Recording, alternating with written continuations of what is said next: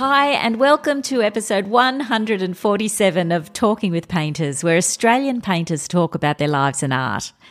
I'm Maria Stolger, coming to you from Gadigal land, and if you've been listening to the podcast lately, you'll know that I've been taking time off in-depth new interviews to focus on getting my YouTube channel up to date, which is happening. Since the last podcast episode, I've added 4 new videos to the channel. They're ones of Matthew Clark, Daniel Boyd, Ruth Levine, together with Robin Kinsella, and the most recent video is of today's guest, Anne Thomson, who I couldn't resist catching up with on the weekend for a quick chat despite my hiatus from interviewing. She's one of our greatest painters with a brilliant show on at Defiance Gallery at the moment in Paddington in Sydney, which I saw on the weekend. If you're interested in seeing the show, it ends a few days after I'm recording this, and the last day is Saturday, the 12th of August, 2023. And it includes a selection of works from as early as 2001. They're great examples of Anne's work, the fluid brush strokes, the dripping of the paint. It's all so vivid and so beautiful. Even the older works look like they were painted yesterday. And in my view, they reveal Anne's very instinctive way of painting. So after I'd seen the show on Saturday morning, I drove straight over to Anne's studio to record some words of wisdom with her paintings still floating in my head. So overall, it was a very exciting day for me. And initially, I was only going to get a video online, but I realised from all the positive feedback that there are those of you out there who might want to hear the full conversation. So that's why I'm bringing you this episode. Also, Anne is in her 90th year this year, and she's riding high at the moment in her art career. She exhibited this year at Mitchell Fine Art Gallery, and now she has this show at Defiance Gallery. But next year is going to be even bigger, and part of that is a major survey show, which will start off at the S.H. Irvine Gallery and travel to Orange Regional Art Gallery in New South Wales. Now, if you've been listening to the podcast for a while, you'll know that Anne's been on the show twice before. Firstly, to talk about her life and art back in 2018, when I also videoed her painting in the studio, and you can find that video on the YouTube channel. And later in 2020, she returned to the podcast talking about her memories of meeting Ian Fairweather. That followed on from my episode with Claire Roberts, who had written the book Ian Fairweather, A Life in Letters. And I've got to say, that episode with Anne is one of my favourites because she recalled all these amazing stories of meeting Fairweather when she was a young woman. He was living on Bribie Island off the Queensland coast. Originally, he was from Scotland, but he lived a very reclusive life on the island, living and painting in these huts, which he had made himself. Anyway, his life was extraordinary. And when during the pandemic, I was included in the Auction House Christie's list of podcasts you should be listening to, which, can I say, blew my mind, they specifically referred to those 2 episodes as ones worth hearing. I've put links to all these videos and episodes I've mentioned in the show notes. So if you're interested in watching or listening to any of those, you can check them out there. So here's the conversation I had with Anne Thomson a few days ago. I started off by asking her about recent works which were in the exhibition, which had more earthy tones when compared with other more colourful works in the show. And she tells me about the brown tarred paper which she's collected over the years and often collages onto the canvas. Yes, but I work on tarred paper. It's a builder's paper that they used to use. And artists say, "Where do you get that?" And I say, "It's all here." So I bought whatever I could of that. I just love the tonal quality of it. Yeah. And I also love in an exhibition that you can break up a lot of colour with tonal work. And so those latest ones that you're talking about, I did with my printmaker. Ron McBurney helped me do those. He said, "I'll come down and help you," because I've had a bit of problem with being ancient, and so we had a great time. So, when you say you did that together, in what way were you collaborating? Oh well, it's a gluing, and he's a bookmaker, and there are ways of gluing paper where it doesn't sort of wrinkle and so on. It's just having an assistant doing it, really. Yeah, which is good. Yeah. Because they're large sheets of the tar papers. Yes. I suppose it can be a bit unwieldy. So there's one over there that I couldn't have done on my own, that tall one. It's on the wall. And so it gave me a chance to work in a different space, you know. It's like when you're printmaking, you know, when you work on a big plate or a big stone or something, it just takes you into another place. And so my works are so colourful when I paint that it's quite good to have that tonal thing in an exhibition that changes the calibre of the... That's true, actually. That's right. So you would have seen at Defiance that there are tarred paper ones, one at the end and one at the side, and then there's two recent ones. And what I'm doing now is, and I've always done this to an extent, is working on earlier paintings. And I think I can do more with that, or I can change that, and it's sort of, you know, saving the planet. not using new things all the time and working with what you've got. That's very true. And would they have been works that you would have put into the racks having thought, that's not ready to be seen yet, or that's not ready to go? Sometimes, but often I've changed things. In the past, people have said, "Oh, where's that painting?" And that was shown, and I've worked on it. Not there anymore. I've seen that actually sometimes with artists. You sort of see something online, and then you sort of see it later, and it has changed. The background's changed or whatever. It's very interesting. Yes, and John Peart used to do that a lot, and that was part of the way he worked, which is wonderful. Yeah, right. So with these more recent works, do you find there's any themes that are coming to the fore, or is it really a more of an emotive reaction in those works? Well, those two that you're referring to both have tribal qualities. So a lot of my looking goes back to indigenous work from all sorts of places. It comes from everywhere. To say I'm influenced by one state or one type of style of painting is not right in my case. I've just combed through it all, and which artists is what artists do, I think, but I just like changing. And there were some great works on paper there as well. Are you doing much work on paper now?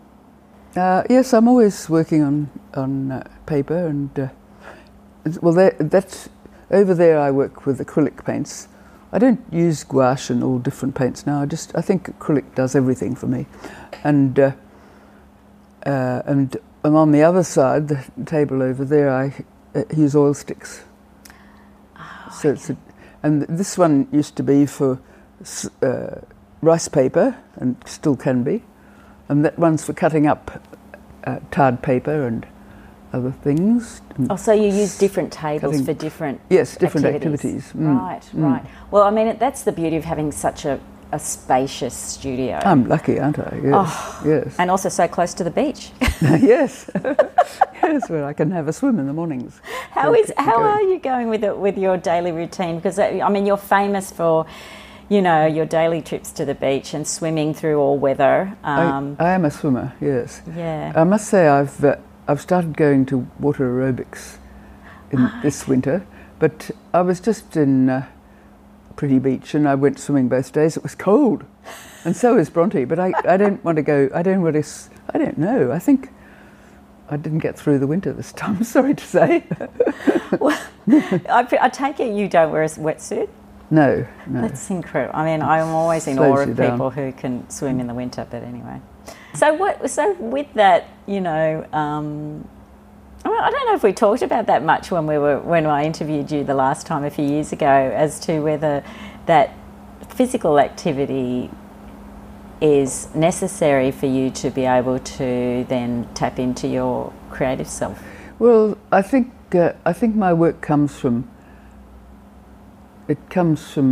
imagination and memory. So it's really the way I look at landscape, some of it, and it's looking at it and down at it and up, and it's round, you know, underwater, through, all those things are part of what my work is about. It's certainly not just looking straight at things. And so I use that, but it does take up a bit of studio time, the time you get to the beach. And now, I'll tell you what's slowed me down. I'm not able to drive at the moment now, so, you have to change slightly for what life dishes up. Yeah, for sure. And, talking about age and that sort of thing, I mean, you were recently in an article online on the Artsy website where they were talking about 9 women artists in their 90s who've been overlooked, and you are one of them. A wide range of artists, including Louise Bourgeois, I think. Well, I think it was based on her, the fact that she kind of was a big fighter, psychologique, when he called her in France, and I remember, I know I've looked at a lot of her work, but then there were people from New York and Paris and Rio de Janeiro and Thomson, Australia. Yes, so it was it's a dubious title, neglected over 90 people, but still I like it.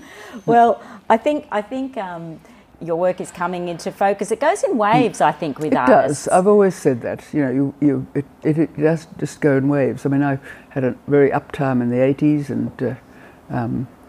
and so it depends. Depends on a lot of things. That's right. I think that's right, and I think also you have got a few shows on at the moment. I mean, I think you had a show with Mitchell Fine Art Gallery and with Defiance in Sydney.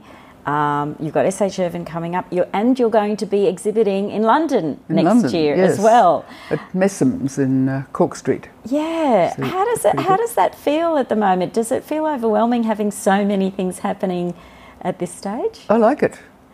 Yes. And I mean, I've had exhibitions in Germany, and I have Stefan Jacob is my agent in Paris, but to show in London feels good. Yeah. Are you going to go for it? Are you going to go over? Well, the work will go. I'm not sure whether I'll go. Oh yes, I've heard also from that you're also going to have a show in Paris as well with Stefan Jacob next year. I think he's on the cards. Yes, well, he said that. Yes, he's got a new gallery in the Marais, and so I had to talk to him the other night. I know you spent a lot of time in France over the years. You had a studio. You would work for periods of time over there. Are those memories sort of still vivid for you? It's very important for me that I went there.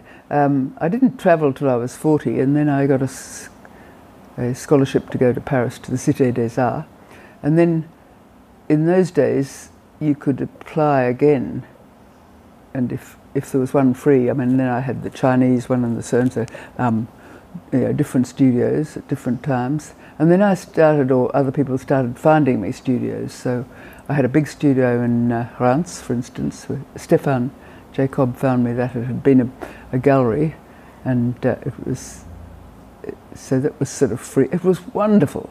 Yeah, I could imagine. Tate & J's over the road and across the way. So I learned a lot about champagne as well. And did you speak French? Did you learn French? Yeah, I learned over time and got better at chatting at it. But I'm not a French scholar. I don't know. I only seem to be able to do one thing: be an artist. And a mother, of course, and that's important to me too. It's family, and how does a woman do it at the same time? And I think we've proved something now. Yeah, I was part of that, pushing that kind of rock. Well, yeah, I mean that's something that a lot of women have to deal with is those periods where they have young children and they're trying to juggle their art practice at the same time. Yes, but look at men now, they're carrying one, pushing another one, and that didn't happen in my father's day, and it didn't happen in my day either. I mean, men were on a good thing. Oh, that's right. They'd say, I'm the artist, you do everything else. It's amazing there's been a shift. And I've always thought that myself. I've thought it's when men feel that they can also share in the child rearing and the child care equally without feeling as though they're compromising their careers, and that the society accepts that, that's when there's going to be it's going to be better for women.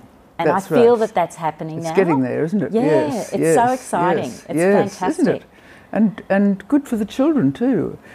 Yeah, I mean, my neighbours next door have 2 little girls, and they're just, they're wonderfully looked after and shared, and it's good. It's fabulous. And tell me, I mean, your studio looks just as used and vibrant as ever. You find that you're working every day in the studio? I've had a few things happening, so time gets taken up with doctor's appointments here and there, and optometrists and classes and things. So, but I think when you've been painting all your life, you can drop onto it, and it's there. Yeah. I mean, I could do it with my left hand with my eyes closed. I mean, it's just you can overcome all those things, and. But I no longer say I want to paint the biggest painting I've ever done, which was probably 5 metres by 4.5 metres on scaffolding. Wow. Or the biggest sculpture I've ever made, which was 11 metres that I did for World Expo. That's right. So I've had those achievements. Now it's an achievement to keep going. Yes. But now that I'm not quite 90, I'm in my 90th year. Yeah. It's very exciting, and it's very exciting also for other artists, I think, to see that. I mean, I'm looking now behind you at these works, and I'm just absolutely blown away. They're just as fresh and as vibrant and as beautiful as your earlier work. Oh, good. And so, you obviously still have that driving creativity that you've enjoyed your whole life. Yes, it's part of me, and it's part of what keeps you alive and active. Yeah, totally. Well, I remember when I first had this studio, Channy Coventry said, "Go and buy yourself a studio," and because I was always renting and spaces, and so that was in the 80s. And it was a different configuration. Then, I mean, I've got more storage and more things and different, a studio space like this you can play with, put in a bathroom, and but I would, battle with paintings. They were oil painting, blowtorch, and putting on paint and taking it off, and all those things. Now, I don't need to do that. Yes, yes. That's been done, but it's groundwork, and it's also how you become an artist of who's covered a bit of ground. I know what I wanted to talk about, creativity, really, which is what it's really about. Yeah. And how, where does that come from? It's something it's still a question, I can't just say, oh yes, I'm a creative artist and I do this. I don't know what creativity is, and I'm trying to find out. That's what I've been doing all my life. It's that possibility of taking yourself further and going into that other, I call it. It's a space which I can go into when I'm painting, but it takes you, and then that's why if I have a painting that I can change, it starts to give me a direction, and then it starts to do itself. And if you can allow that and not say, oh, I've got a good idea and I'm going to paint that idea or I'm going to paint that, it's something that all artists, musicians, dancers, writers and know about but don't quite understand, I think. And that's why I like to look back at children and Aboriginal rock art, and it's just so elegantly comes from itself. That is so true, especially when you say that about children. I spent some time with my niece the other day, and it just poured out of her spontaneously. Yes. Other things don't get in the way. That's right. That's and right. Thoughts and what you want and what you think you want, and it's a sort of, I mean, where the human being can go so much further. I wonder when you say that thing about it not being pre-planned and trying to achieve something that you're planning, whether that does that is an obstacle to to the creative flow. That's an interesting idea. I don't want to speak for other artists. Well, I can, but I mean, I don't know what they...